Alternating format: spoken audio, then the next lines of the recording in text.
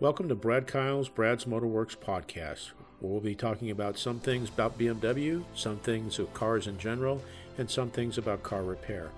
I hope you find it educational, enlightening, and I hope it increases your understanding of your car. And maybe along the way we'll have some fun too. Thank you for listening, and here we go. Episode number 195, Tires Made from Plants. Now, a person could go, well, wait a minute, isn't a rubber plant a plant? Yes, but this is some new technology, and it's different kinds of plants versus rubber. And so I ran across this article in a trade magazine, and I thought, wow, this is really pretty interesting. So I thought I'd make a podcast out of it for you. So you too can be up on the latest talking points of tires not made from rubber plants. So there we are. Again, this is from a professional trade magazine called Tire Review, and the article is written by Jim Davis, so I'll be reading that verbatim. If you want to get a hold of me via email, it's bkpodcast5@gmail.com. And again, I'm also on LinkedIn under Brad's Motorworks, so check that out if you're so inclined. Okay. This one won't be too long, maybe, 8 or 10 minutes or so. So it's a bit of a quickie, but it was good stuff. I was certainly learned a few things as I was going through this. So here we go. With future automobiles leaning toward autonomy and digital connectivity, the tires that carry those vehicles are also expected to upgrade their level of intelligence and electronics. However, the nuts and bolts of tires, their chemical and physical makeup, will also likely evolve via new materials and compositions. Materials science is an area of tire development where the industry has shown incredible ingenuity and perseverance in recent years.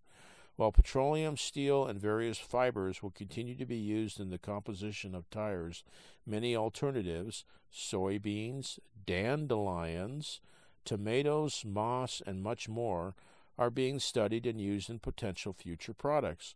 So basically your tire could be part of a BLT sandwich maybe. I don't know, maybe that's what they're talking about. Haha. For tire engineers, it is a proud moment when a material technology that was born in a chemistry lab travels all the way to commercialization and implementation in a new product. The unique breakthrough materials help to advance a positive story for a particular company or for the tire industry overall. But the fact remains, the tire with a noteworthy ingredient must still perform at an equal or better level of performance. One of the more significant examples of unique materials in tires is Goodyear's work in soybean oil. It represents a significant landmark in the replacement of petroleum-based oils in tires and offers a strong story of sustainability and science, helping to reduce the use of non-renewable petroleum-based products. The company worked with the United Soybean Board to advance the project, making it more than a vision. Goodyear has multiple consumer tires in market that contain soybean oil, with plans to expand the technology to other segments. The broad use of silica in tires, now very commonplace, has expanded with another example of alternative raw materials. A silica product made from residual rice husk, ash, a byproduct of rice processing, can deliver performance similar to sand-based silica. The bio-based source helps reduce waste going to landfills and has been led in efforts by Goodyear and rice husk ash silica processors. Most recently, efforts like this have allowed Goodyear to develop a demonstration tire that is comprised of 90% sustainable materials. A tire component as basic as carbon black is also being studied. Recovered carbon black offers an opportunity to reduce the industry reliance on petrochemicals, and Michelin and Bridgestone have teamed up for a joint perspective around the possibility. The two companies believe a portion of traditional carbon black could be replaced by recovering some of the material in tires. They have outlined a path to potentially reuse carbon black from tires and other rubber products. With recycled carbon black and other initiatives, Michelin has proven their capability of producing tires with sustainable materials. The company claims it has achieved this year the use of 40% or more of sustainable material integration in some of its motorcycle tires. This pushes Michelin forward in its goal to reach an average of 40% sustainable materials across all its product ranges by 2030. Bridgestone, too, is already using breakthrough materials in actual tires via its implementation of Guayule. Let's just say it's Guayule. Guayule. So, Guayule. In racing tires, certain competition tires have the alternative natural rubber made from a heat-tolerant desert shrub grown in the American Southwest. Bridgestone believes Guayule rubber has the potential to have a lasting economic impact, can reduce energy, and deliver other environmental benefits associated with transporting natural rubber that is sourced overseas. The company continues to pour resources into Guayule research and commercialization after launching its Guayule initiative in 2012. Another interesting plant material, this is receiving plenty of attention as a tire material alternative, is the Russian dandelion, referred to as the TK species.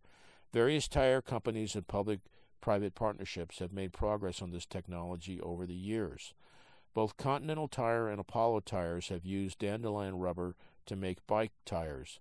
Apollo was involved in a European consortium that began in 2014 to establish a production chain for dandelion rubber, beginning with the plant's cultivation. Continental has partnered with various organizations to produce and test tires with a tread made of 100% dandelion natural rubber.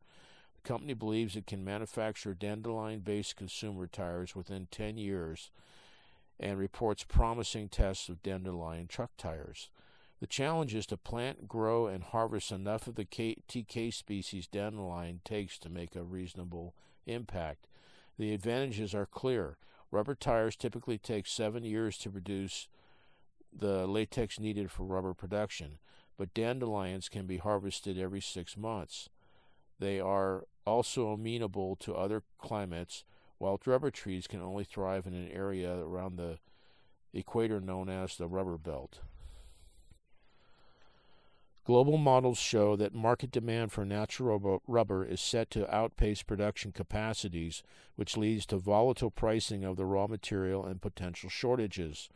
This revelation has led the U.S. government to take notice and move towards supporting dandelion rubber research.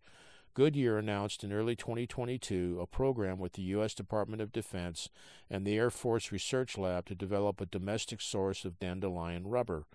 The agreement meshes with natural rubber being classified as a strategic raw material that serves as a critical ingredient in military, aircraft, and truck tires. The goal is to use the dandelion rubber to make military aircraft tires that will be built and tested by Goodyear in cooperation with Wright-Patterson Air Force Base in Ohio. If additional testing yields good results, there is potential for the dandelion rubber to be used in all tire applications. Elsewhere, researchers at the University of Minnesota have worked on a technology to produce automotive tires from trees and grasses. The project involves a chemical process to make isoprene, a monomer of natural rubber, and the university claims the production of biomass from trees and grasses would be identical to current tires in terms of appearance and performance. Many tire companies have also worked in this isoprene alternative space. Another example of public-private efforts, Sumitomo Rubber Industries is working with a pair of universities in Japan for improved natural rubber yields and new strains of natural rubber via an enzyme derived from tomatoes. The company made the announcement in June at the International Rubber Conference in Germany. For even more extreme ideas in the tire materials area, consider Goodyear's far future concepts featured at the Geneva Motor Show in recent years. This has included the Oxygen, a 3D printed tire made of recycled tire dust with living moss in its sidewall, the Recharge, which uses replaceable capsules that regenerate the tread, and the Eagle 360 Urban, a sphere of bionic skin and a morphing tread. Now that's a lot to grasp. Looking 10 years or more down the road at the tire performance criteria that will be most important, the same items: rolling resistance, weight, all season versus winter grip, puncture resistance, tread life will matter. Yes, the performance expectations are increasing with no trade-offs, but tire manufacturers are getting ahead of themselves and the curve by advancing the science of materials in creative ways. So that's the end of that one. Pretty kind of interesting stuff there. Tires made from plants that we're not talking about a rubber plant necessarily. So I thought that was pretty interesting. So there we are. I hope you got something out of it. Again, if you want to get a hold of me via email, it's bkpodcast5@gmail.com. And I'm also under LinkedIn under Brad's Motorworks. So check that out if you feel so inclined. And, drop me a line or a few words and any kind of, attaboys or, hey, thanks for doing the podcast or criticism or whatever the case may be. So I take it all. So hope you got something out of that one, and I hope you have a fantastic day and a great tomorrow. Thanks again for listening. Thank you for listening to this episode. It's been an honor and a privilege to spend time with you. I hope you found this of value. Please share it with family and friends. Above all else, with all you're getting, get understanding.